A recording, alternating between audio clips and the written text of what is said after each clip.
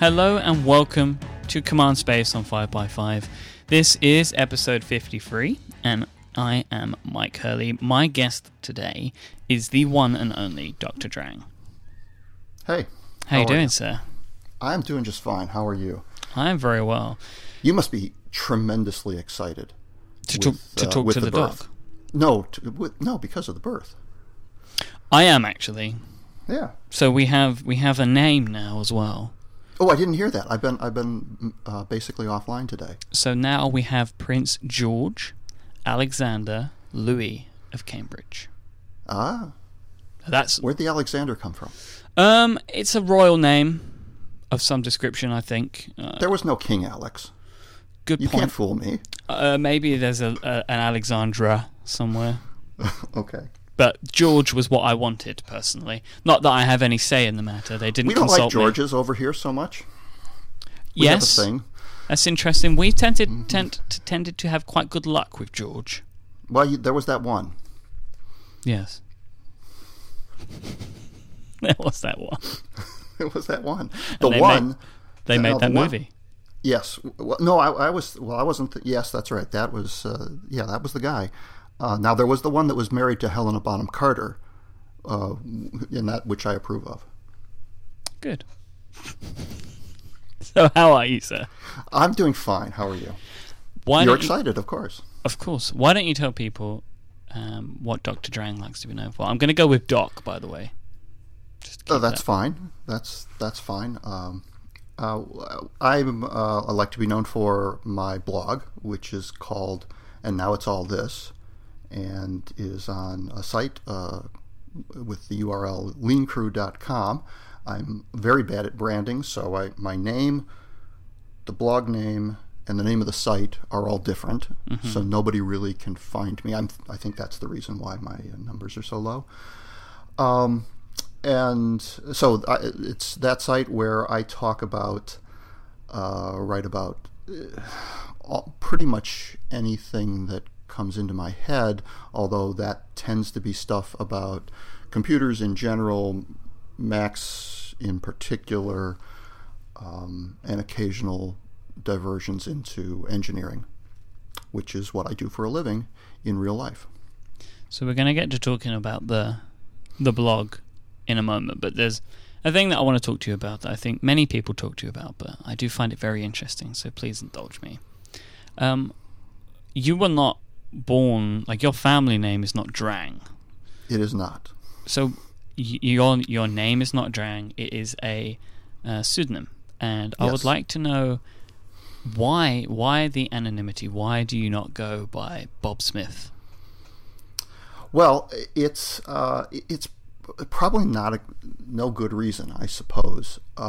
When I started the podcast, I thought that I was going to be doing a lot more political stuff than I ended up doing.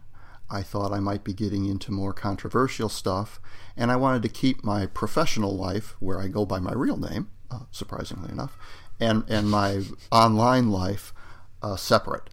I didn't want people searching for my real name and finding my blog. I don't really have a problem with people like you, who now know my real name, yes, learning who I am. It's just, I don't know. And I've thought about coming out, as it were, but I think I haven't done it, partially, I suppose, because it'll be very anticlimactic. I mean, because I'm not really anybody. You're not like Steve like Wozniak. Steve Jobs or something like. Yes, exactly, exactly. Right. I'm not a person that anybody really knows except my family. So it's not going to be shocking. Oh my God, that's who Dr. Drang is. So I could do this at any time. Everybody would be disappointed, and Gabe Weatherhead, for example, actually actively dislikes knowing my real name, although he does, and has suggested I should never come out. So I haven't. It's easier this way. I guess it kind of stops you from having to say, these views are mine and not those of my employers. That's true. That's true. Which is one of the most annoying things in the world. And I apologize to anybody that has been made to do that, because I'm sure that there are many people that are actually made to do that and do not choose to do that. But I think it's like the I don't know who you correspond to by email, but I correspond with lots of attorneys by email. Yes. And the disclaimer at the bottom of every email is ungodly long. I have one of those because I work by day in the financial services industry. Oh, yeah, okay. So yes. It's the same. Yeah, absolutely. Have you ever read it? No, it gets added on after I press send. Yeah, it's amazing. It's usually not even literate. It doesn't even scan well. It's not grammatical. Most of them aren't anyway. I did read it. Oh, I tell you a lie. I scanned it recently because I accidentally sent an email to somebody that shouldn't have received that email. Did they immediately destroy it and return it to you by mail? Because that's what a lot of those things say. Basically, they then brought that email up to my manager because I said some things that person shouldn't have seen about them in that email. I hate it when it happens. I've done that a few times in my life. I think there's a thing in my brain where it's like, right, so writing this email about John, I'm going to send it to Bob, finger types John, and sends it to John. And it's a passive-aggressive thing, Mike. That's what you're doing. You really did want the subject to see it. I'm basically trying to it was a destroy quote, mistake. Sorry. And so I was just checking it just for fun to see what it said. And it was like, if you are not the intended recipient of this email, then you must destroy it. And I was like, well, then, in theory, they never should have read that. But I decided not to go down that line, picked up the phone and apologized. You have to read it in order to find out that you should never have read it. Exactly. It's such a strange thing. And it's just so basically, if the CEO goes to court, he can get out of anything. That's the only reason it's there. So aside from keeping you employed and stopping people sending you hate mail, are there any other advantages or disadvantages to being anonymous on the internet? I don't think so. I've often worried that when I have this fake name, that people will think, well, you're hiding behind this, and you can say whatever you want, and you can. It's more like, and I'm not anonymous. I'm pseudonymous. I'm always Dr. Drang. I'm never anybody else. So I do think that I have a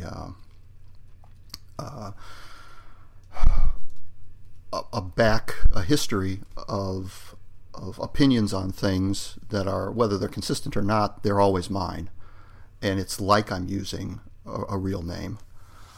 I don't. It's funny when I'm on Twitter or writing in my blog post. Writing a blog post, I almost never think about using my name. So it's me.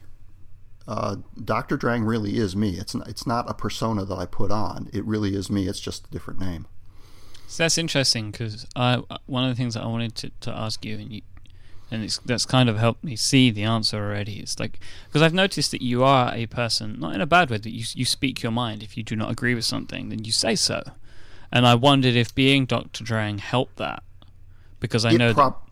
Go on. It probably does. Okay. I mean, in truth, it probably does. But since I'm a nobody anyway, even if I were using the Bob Smith name, and you can all start Googling Bob Smith to find out who I really am, I don't, it's because I'm not really part of the Mac community. So if I say something about an app that I don't like or something like that, I'm not going to meet that person. I'm not going to meet the developer of that app at WWDC because I don't go there. My real life, apart from the fact that I use Apple products a lot, my real life is pretty far away from the developer, journalist, podcaster, professional blogger life of most of the people that I interact with on the internet. So, I guess it's kind of like that you hear it a lot with like the commenter mentality, right? And that people Yeah. feel that they can, or it is believed that people are able to be not more nasty because they hide behind Geek Guide 2538.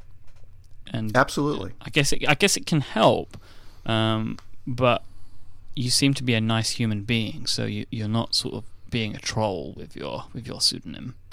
No, I mean I may be mean in something that I say, I suppose, but it's really me, and it's what I think, and I don't say things to get effect. I don't have ads on my site. I'm not looking to drive page views particularly. I mean, it's nice when I get more page views, but that very seldom has anything to do with.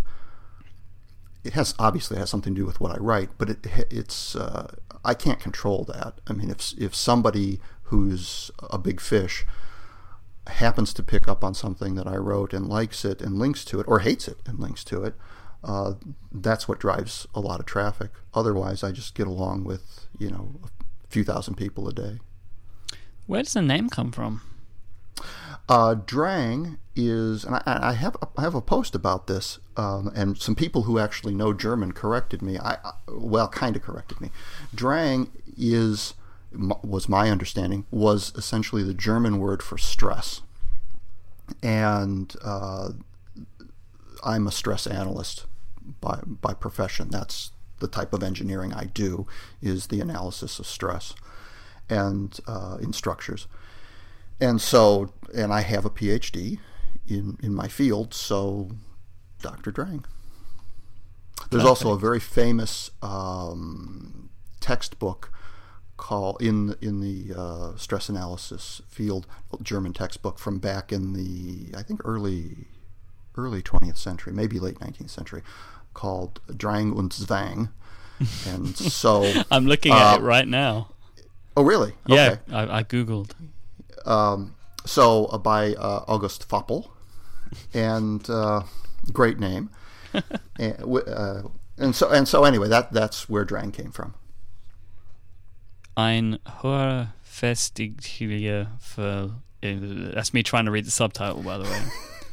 Didn't go so well. I thought I'd give it a go. It failed. Yeah, well, I have the same problem, and there's a post somewhere on my site where I explained this, and people who actually did know German said, well, you should really be. Drang isn't really quite right.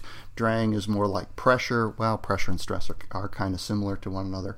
Anyway, if August Foppel led me astray, so be it.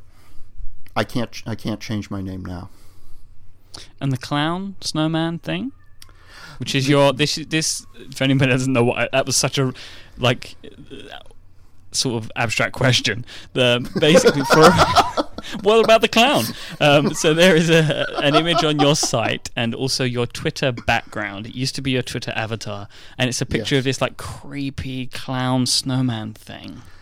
That is, there's actually this is the subject of the only After Dark, I believe, that Mac Power users ever did. Oh, I have to but find so it's part of history.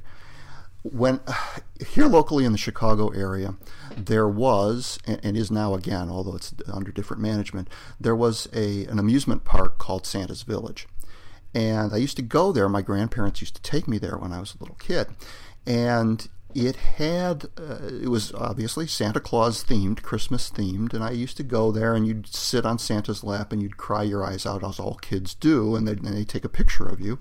But they also had they had a ride. They had little roller coasters, and they had a kind of teacup-like ride, the way the Disney Mad Hatter teacup ride is, except that the teacups were snowballs. That's the thing that you rode in, and you spun around a large fiberglass snowman.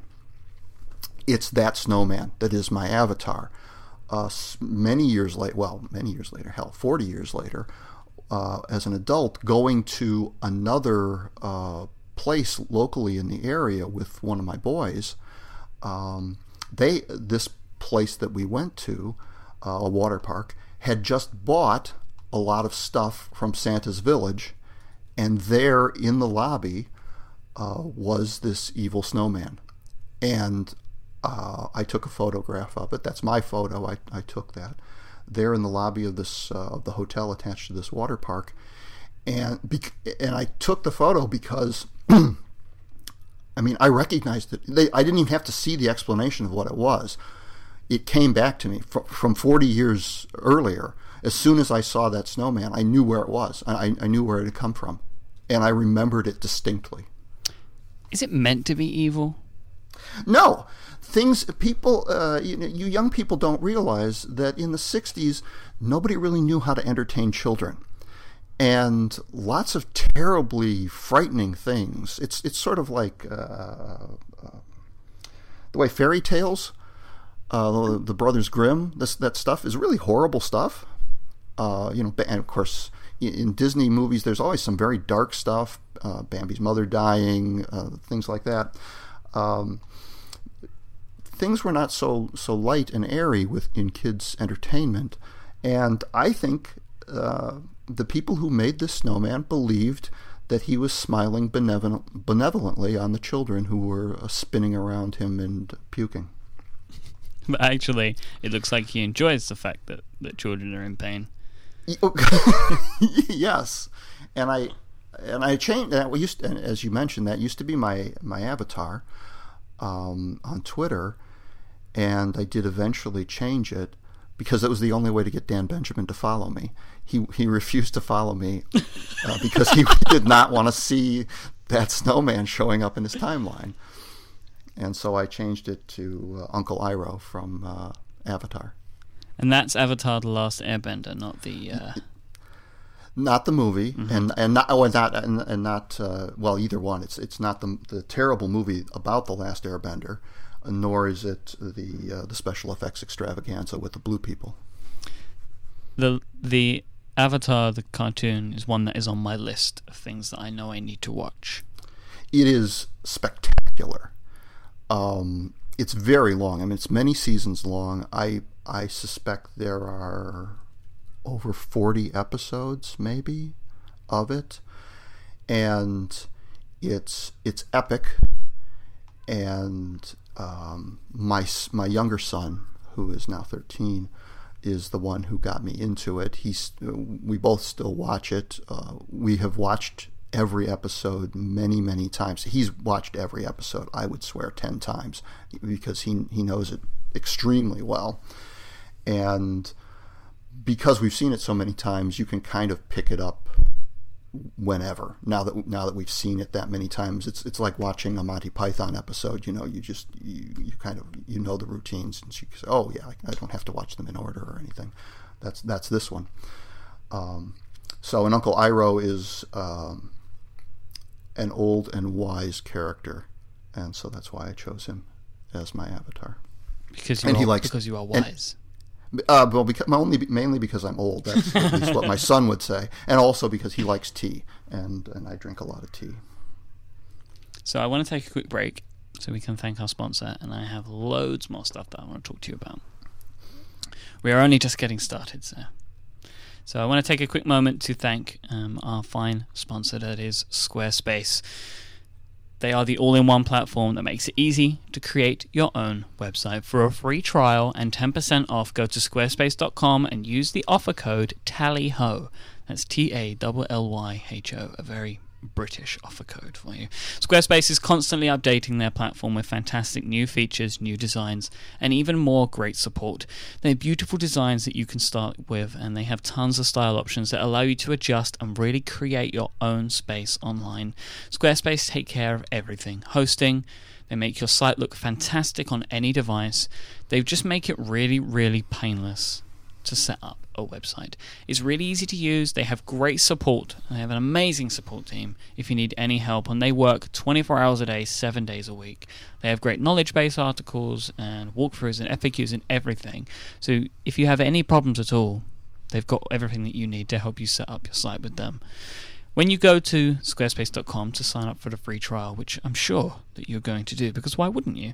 You can see all these amazing little videos that they've put together. So you can click through the little arrows on the left and right hand side, and it will give you inspiration for how to set up your site, because they've taken a look at loads of different businesses. They have like artists and musicians and restaurants and designers and stuff like that, and they've shown how they are using Squarespace to create their space online.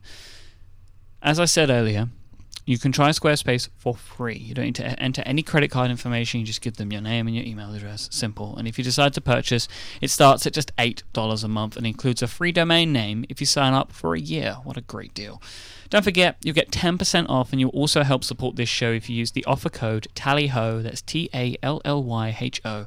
So go check out Squarespace. They give you everything that you need to create an exceptional website. And something new that we want to try out: if you are a listener to Command Space and you have a Squarespace site, send it in to me. Send it in by email. You go to mikehurley.net/contact, and you can fill out the contact form. You can send me an email. You'll also see a Squarespace site there, because my own personal website is a Squarespace site. Or I'm on Twitter. I'm imike, IMYKE.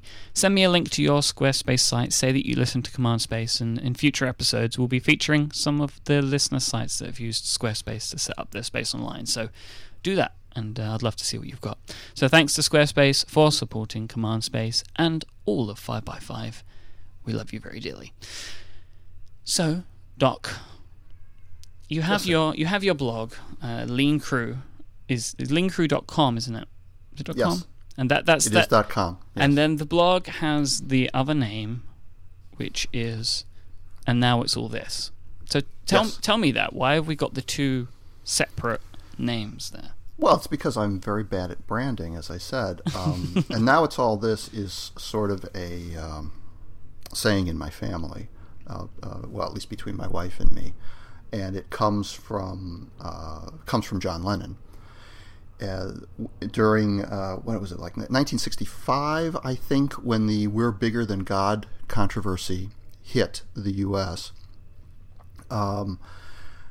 Lennon gave a press conference. He was kind of forced into giving a press conference that was sort of an apology, and he said exactly what I have there on the heading of my blog. His apology was, I just said what I said, and it was wrong, or was taken wrong, and now it's all this. And so whenever something in our life has sort of gotten out of hand, my wife and I turn to each other and say, and now it's all this.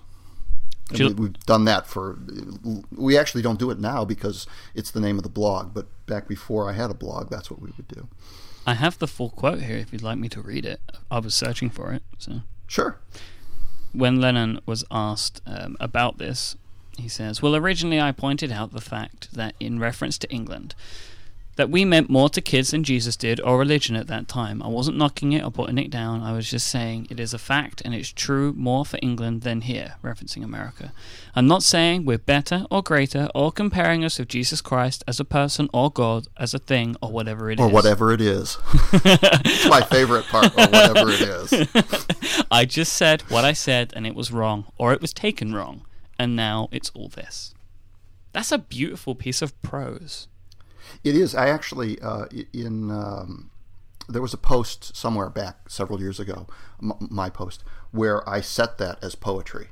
I set it line by line, and it looks like poetry, because he couldn't help doing it that way. That's how he spoke. Yeah, I mean, that's a real nice way to put it. Huh. Really, that's interesting. I didn't know that. Thank you for that. So you have your blog, you have Lean Crew. What did you set out to create? Like, what do you write? But what was your original intention? What were you thinking about writing when you set up the blog? Well, I started the blog, I think, back in. I don't have a blogversary because I don't really know when my first posts were. Although every post is dated, something happened when I switched from one blogging engine to another, and a bunch of posts all got the same date, and so I don't know exactly when I started, but it was sometime around maybe 2004 or maybe even 2003. I was reading a lot of political blogs at the time, and I thought, well, I'm going to do something like that, but also maybe a little of the technology stuff as well, and that's of course part of the reason why I have the pseudonym. And things didn't turn out that way. But I thought that, and now it's all this would be a good name for a political blog too. And of course I also was looking for a John Lennon quote because I'm a big John Lennon fan, and that one just seemed apropos. Have you ever seen the Beatles? I have not seen any of them live. No. Of course, there aren't very many opportunities anymore. I don't think there are but any. Paul is on tour right now, I believe. My brother has seen McCartney. He saw him at a festival, and I will always be jealous of him for that. He was at Glastonbury this year, was he not? Or was that... No, the Stones were at Glastonbury this year. I think Paul must have been there. Anyway, it was within the last few years. He played there. He's been there recently. So you mentioned about the political nature. Every month you post to your site about soldier death rates. Yes. And you have if you go, I'll put this in the show notes, but you have a tag, and the tag you assign is war. And it's really interesting to go through, and you're talking about different wars and the death rates month by month over years. You've been doing this. What made you start doing this? Like, what was the reason that you started writing this post and decided that you would continue to do it every month? I was not in favor of the Iraq War back in 2003 when we started it. And although my posts of that nature don't go back that far, I've followed the Iraq news since the war began, and have not given up on it. Well, it's gone, but now we're in Afghanistan only. The site where I get the data, which is called iCasualties.org, was a site that I liked. It had, again, back when I started doing these posts, it had awful graphics, and I wanted better graphics. They did a plot that was very much like the one that I do, except it was miserable. It was very poorly done. It was very hard to read. It was just a badly done graph, and so I wanted to do a better graph, and I did. And the Iraq War was going, at least the Iraq War was going very badly in terms of casualties on the coalition side at the time, and so I sort of just kept it up. And during the 2008 election campaign, when Barack Obama said he wanted to, he got popular among young people in particular for being against the Iraq War, which was good, but he was also in favor of essentially finishing the job, so to speak, in Afghanistan, which I thought was a very bad mistake, because we had moved out of Afghanistan. It was probably a mistake to move out of Afghanistan when we did, but certainly you can't go back 5 years later and expect to just start as if nothing has happened in the meantime. So then for a while I transitioned. So at the beginning, those posts were just the Iraq casualty rates. Then for a while it was both Iraq and Afghanistan, and now that we're out of Iraq, it's just Afghanistan. So when you start, go on, carry on. And I'm going to continue it until we're out of there. So when you write this post, so when you sit down to update your graphs and etc., does it just kick you in the gut every month? It not as much as it used to, which I feel bad about. But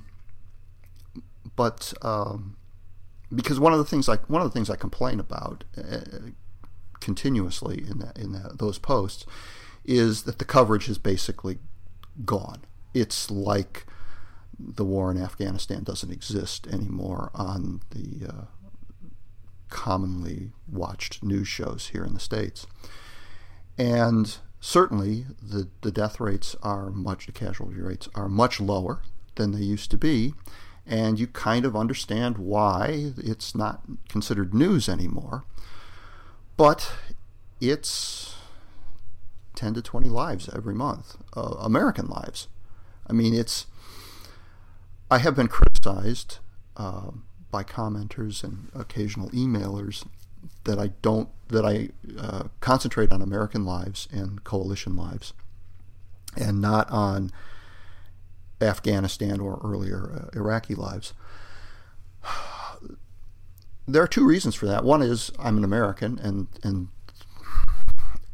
I'm not proud of the fact that I feel more strongly about our people than about other people, but I do. I can't help it.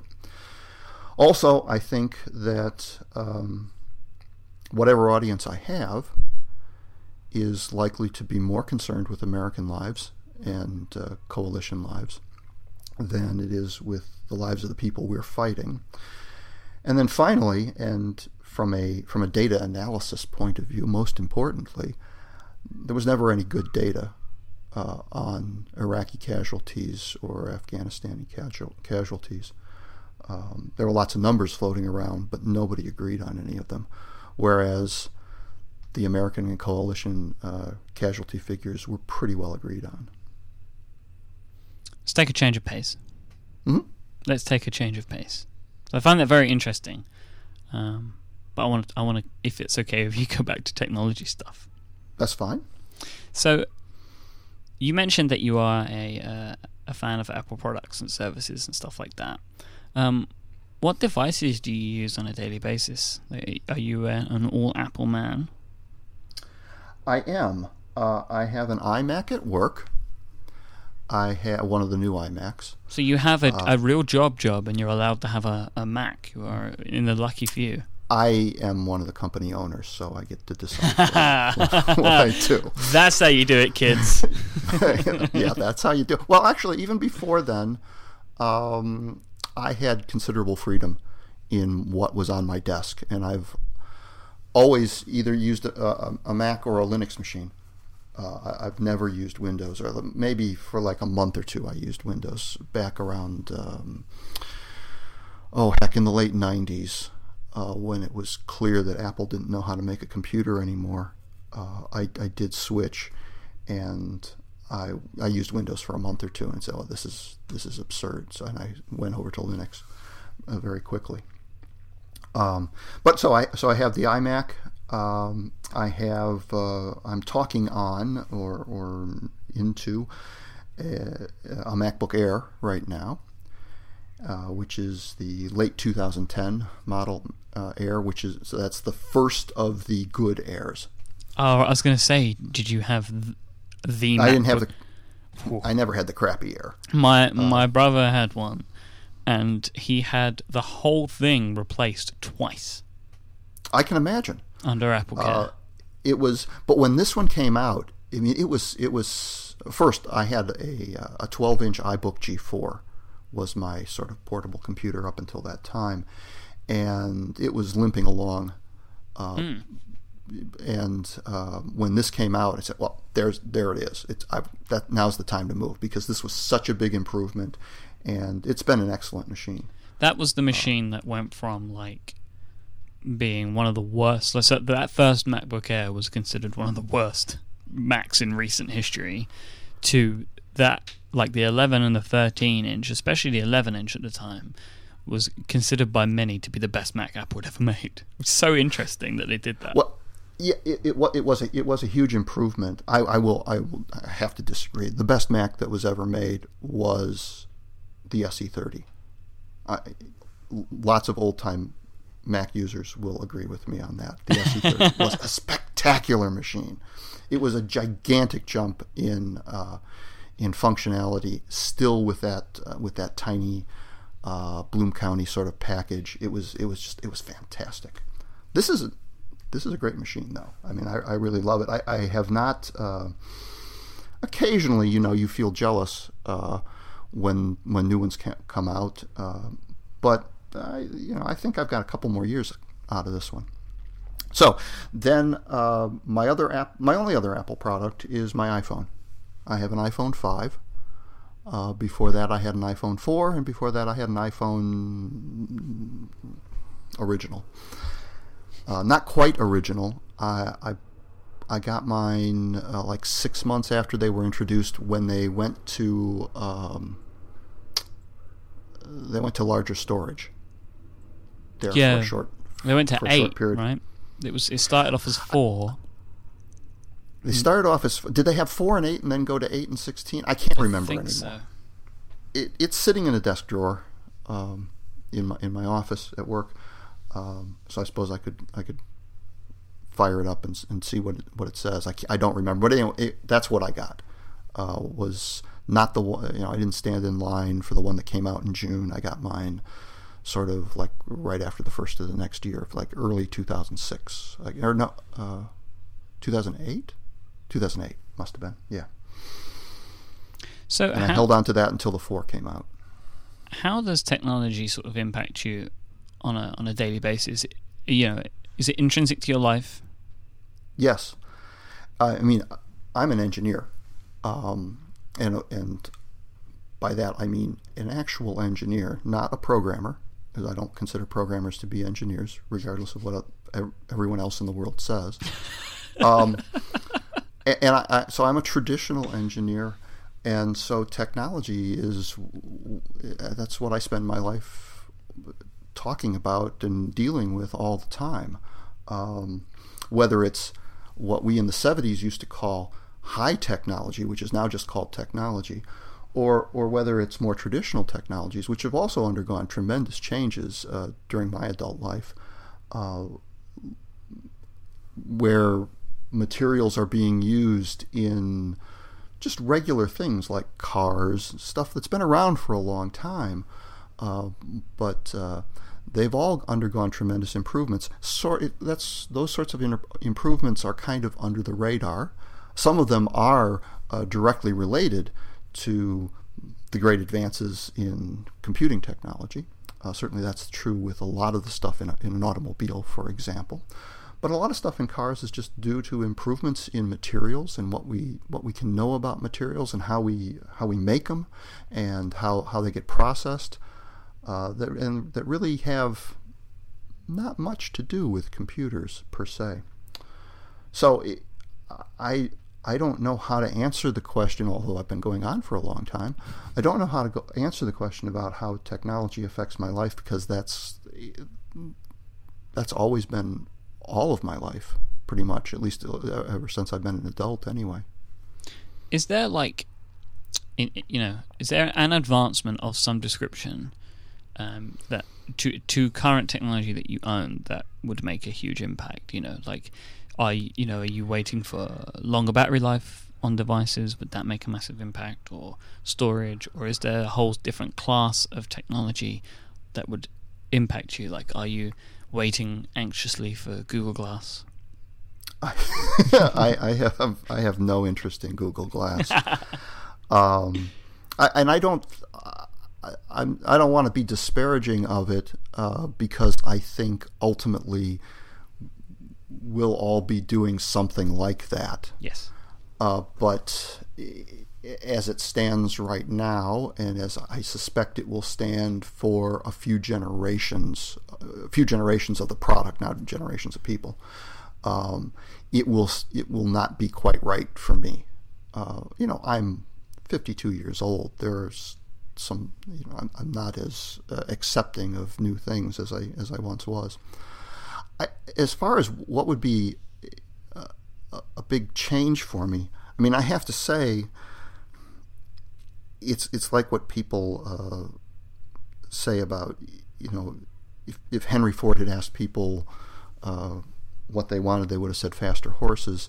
That's not what works. I mean, I'm interested in the idea of a larger iPhone, even though I have said and written about how I think the larger iPhone is certainly not a great idea for many, many people.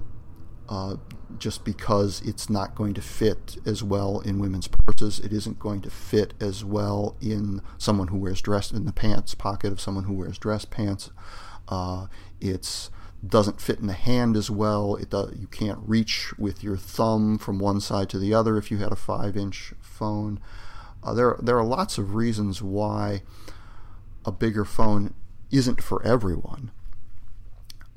But I have a feeling that a bigger phone would work well for me, because I dress in a slovenly manner, and so it doesn't matter if I have a bulge in my cargo shorts or something like that. That's not going to be the show title, but it would be a great one. Well, there's no bulge over in that area. And because I don't have an iPad, a larger screen on the phone would make the phone more useful to me. Maybe. I'd have to see it. I'd have to play with it. But I think things that are really going to make a big difference will be things like foldable screens, things where it's small when I want it to be small, and it becomes we're getting off into the bulge in the pants thing again. But anyway, large when I want it to be large, and that to me is sort of this promise that we've heard about for many years now, of sort of being able to unfold a little computer. You pull it out of your pocket, you unfold it, and then you've got something like a laptop in front of you. That would be wonderful once it starts working. That'd be a big help to me. If we were recording this live right now, I would have no choice about the show title for this episode. But because we are not recording it live, I do not have to play to the jackals. Pick something classy, please. Oh, I've already got a couple of things. Okay, good. You're a classy gent. You deserve a classy title. So I have two other little questions before I let you go today. Okay. So one is something that I have wondered about for a long time. You have created your own Twitter client. Yes. I believe Dr. Tweet. And yes, I took somebody else's Twitter client, homemade Twitter client, and I improved it. I mean, it's not anything like what he did, but anymore. But yes, I started with a core of someone else's work. But anyway, yes, there it is. It's on my screen in front of me right now. Why?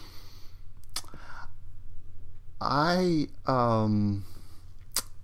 didn't like any of the Twitter clients that were around at the time.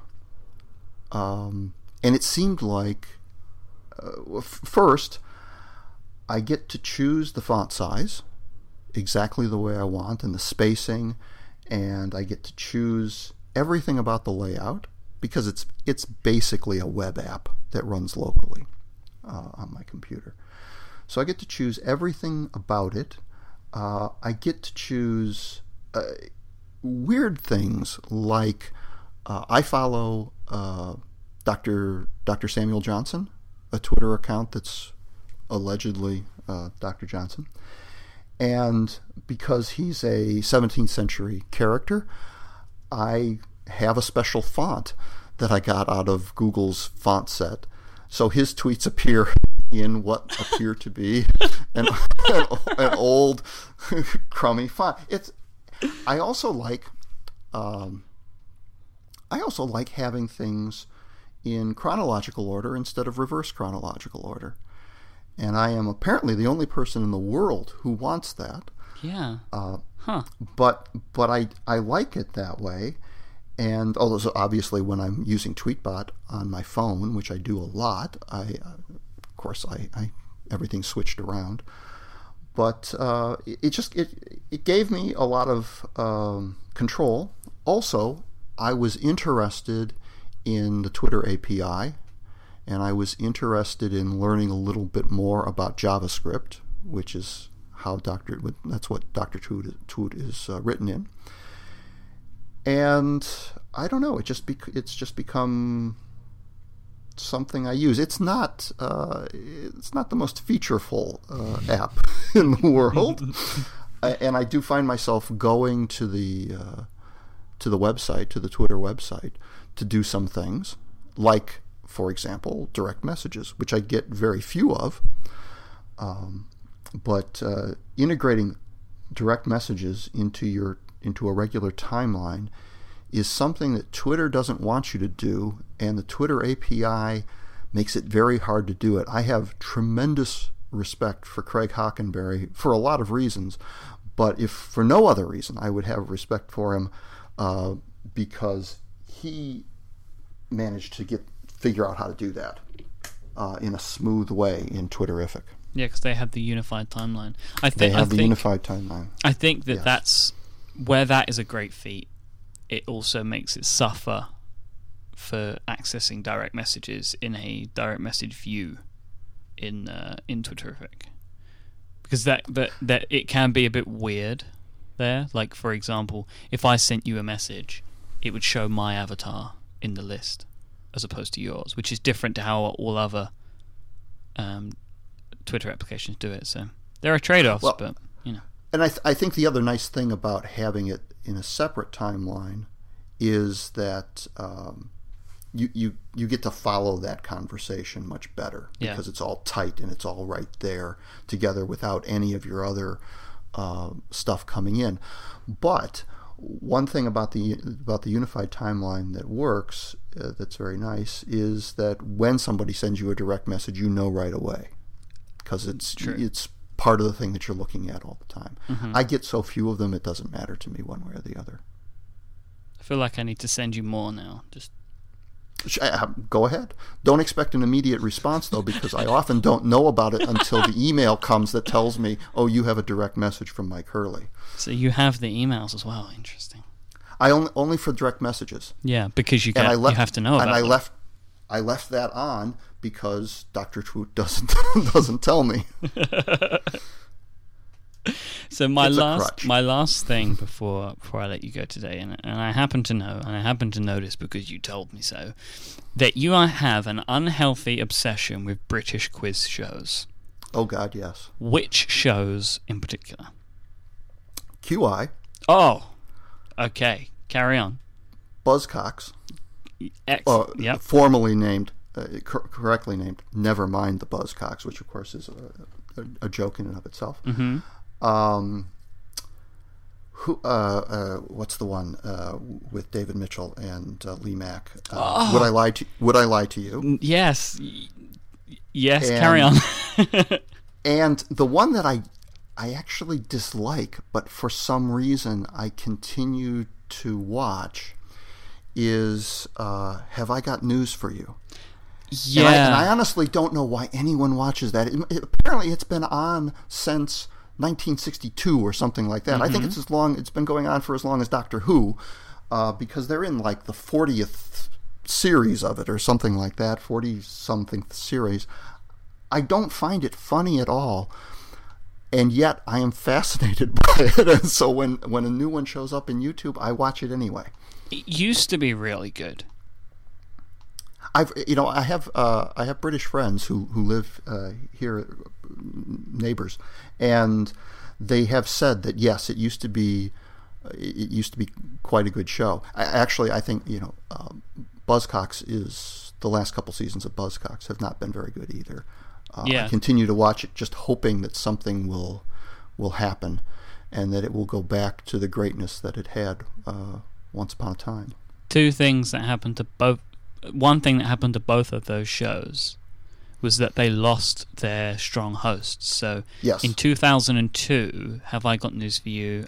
They had a host that had been on that show since 1990 called Angus Deaton. He was disgraced for something that he did, some sordid act. Yes, a sordid act, exactly. Yeah. I actually can't remember what it was, but he did something sordid, and he was fired from the BBC. And never mind the Buzzcocks, they had a host from the show's inception in 1996 to 2005 called Mark Lamar, who was very good. Then Simon Amstell created the show. Yeah, he produced it as well. And then they had Simon Amstell as a comedian who was there in 2006, and then since then they have not had a set host. And both of these shows are the same. They do not have set hosts. They rotate. Right.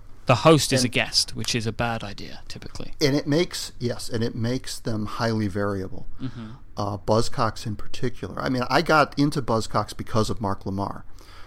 I was listening to podcasts. Well, I was recording shows off the Play It Again feature of BBC Radio, and Mark Lamar had a couple of shows on Radio 2 at the time, and so I was recording his stuff. So that got me into Mark Lamar.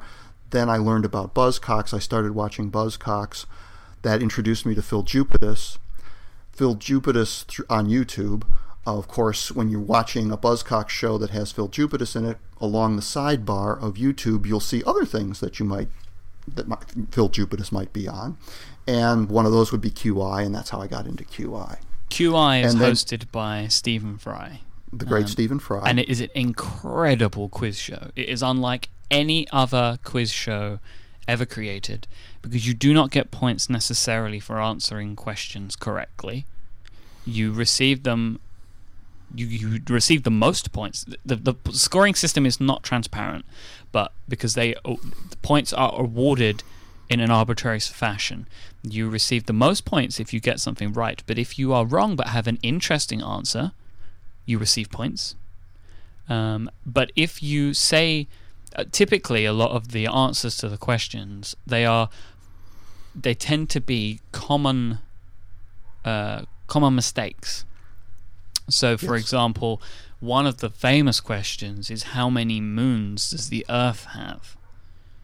And now the answer to that question is 1. But if you say 1, there is a klaxon that appears, and behind the guests will say the word 1, because that is the incorrect answer, but which is the common misconception. Right. Because there are actually 2 moons. Look it up, right? I'll actually, do you know what? I will find the QI clip for you, which explains put it in the this. show notes. No, I've seen that episode. I've seen all the episodes. It's an incredible show, and Alan Davis, he is a British comedian and actor. He was on the pilot episode, and then they just kept him on, and he has been on every episode since.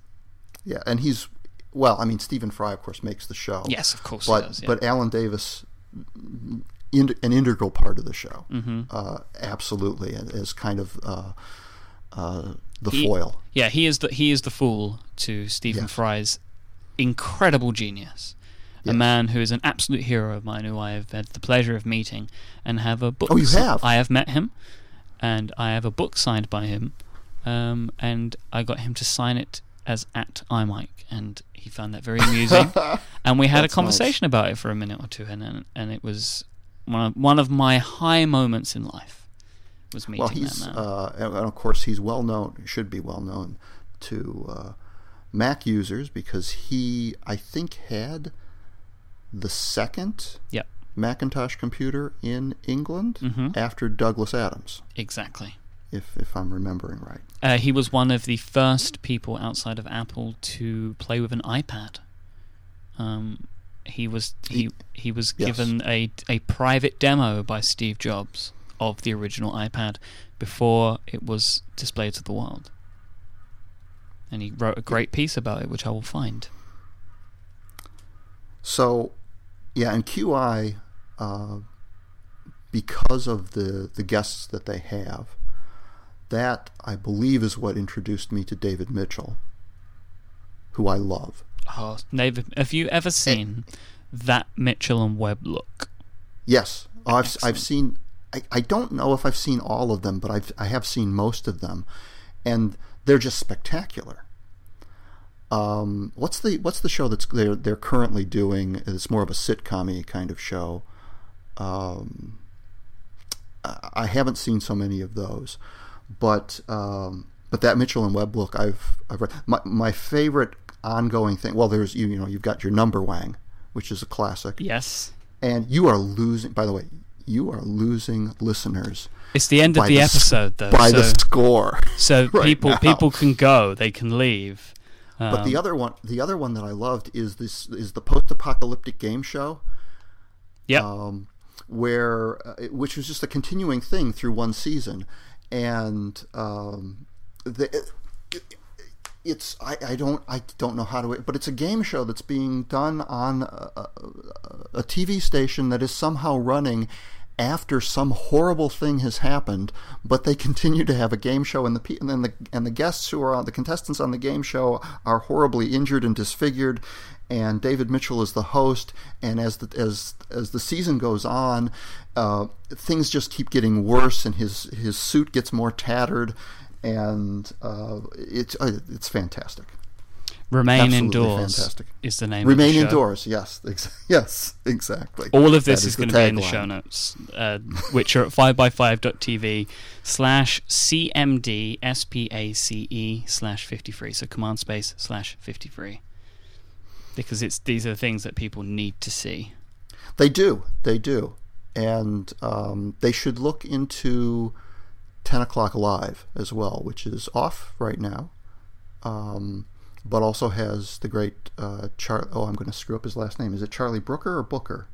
Charlie Brooker, who is Brooker. Yeah, he's a Yes. guy I don't really like too much, but Well, what do you think about Jimmy Carr? I love Jimmy Carr. Say, I'm lukewarm on Jimmy Carr. He's Big on Frankie Boyle, though. I don't like Frankie Boyle.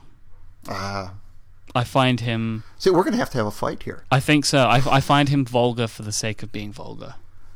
So, well, that's how I think of Jimmy Carr. I don't like Jimmy Whereas- Carr's stand-up so much as I do like him as a presenter. Oh, okay. I mean, he's very good on QI.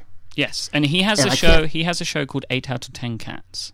Yeah, I've tried watching that. It's not amazing, but Yeah. he's the only good thing about it, I think. He's got the show that they do at the end of the year. Mm-hmm. Big Fat Quiz of the Year. Big Fat Quiz. I love Big Fat Quiz of the Year. Man, this is amazing. You see, you really are a British quiz show aficionado.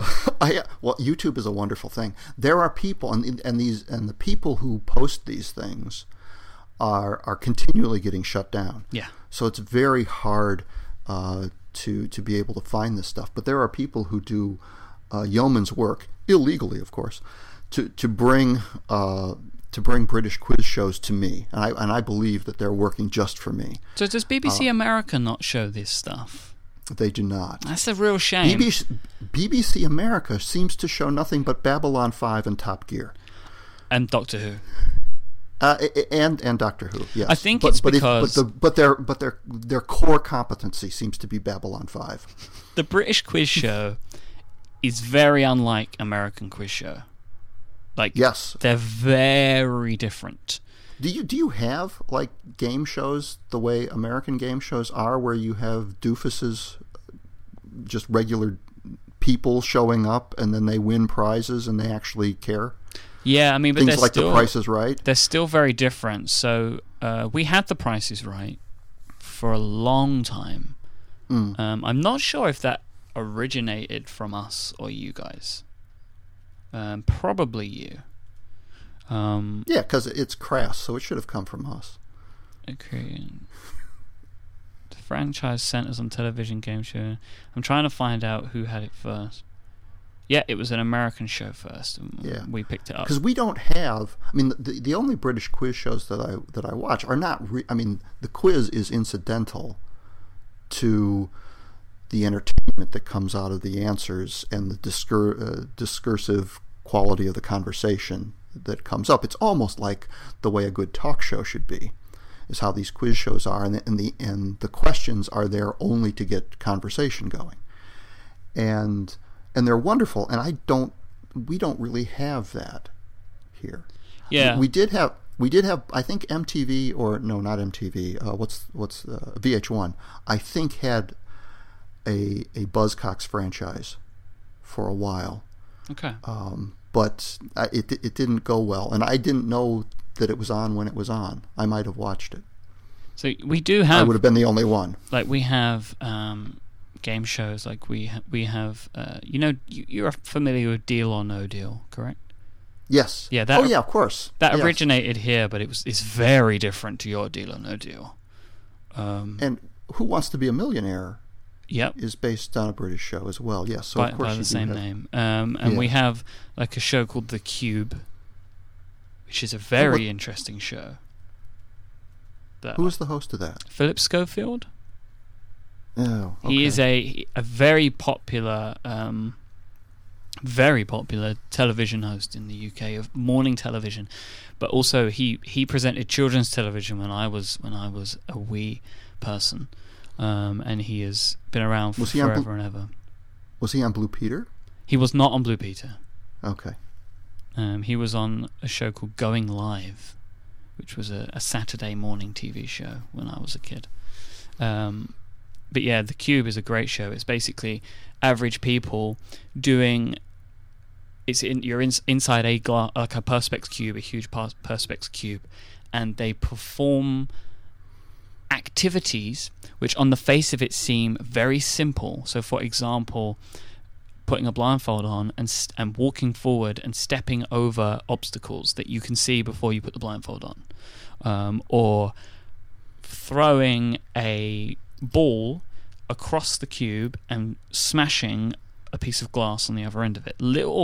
Tiny little tasks like this for which they win money, and they become more and more difficult, but as the saying is everything is more difficult when you're inside the cube.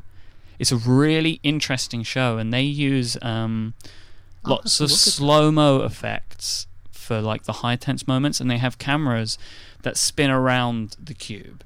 So it does like the Matrix bullet time type stuff. It's really interesting. It's a very interesting, well-made show. It sounds sort of like a Japanese quiz show. It does sound. It is very much like a Japanese quiz show like that. Okay. But I would that would be my suggestion for you. I will look it up. So, Doctor, thank you for joining me today. Well, thank you. It was a pleasure. It has been a pleasure to have you, and please tell people where they can go to find you online if they would like to do so. The two places to find me online are on Twitter, where I am Dr. Drang, DRDRANG, and the other place is my website, which is called And Now It's All This, but don't look for it that way. It's leancrew.com, LEANCREW. Excellent stuff. And I've been not been posting a lot lately because work has been quite busy, but I hope to get back into the swing of things and get myself back up to 4 or 5 posts a week here pretty soon. But you are one of those people that have a catalogue of posts that are timeless because of their usefulness, so people should go and check them out. Yeah, and actually many of them are wrong. It bothers me sometimes because I'll get an email from someone saying, I looked at your script that's on, and they'll give the link, and it's not working for me. And I think, oh yeah, you know what? The problem is I updated that script a year later, and it's very nice. It's easy enough for me to be able to send them to the link with the updated post, but I feel bad that some of the old crap is still there. But it's too much work to get rid of it. So there we are. Thank you again for joining me, sir. My pleasure. And people can find me online if they would like. I am iMyke, IMYKE. I'll be back next week with another fantastic episode, I'm sure, because I have a great guest lined up for next week, Mr. Guy English. And next week's episode marks 1 year of Command Space. How about that? So you can celebrate with me by tuning in next week. Thank you all for joining me for this week's episode, and I'll be back very soon. Thanks a lot. Bye-bye.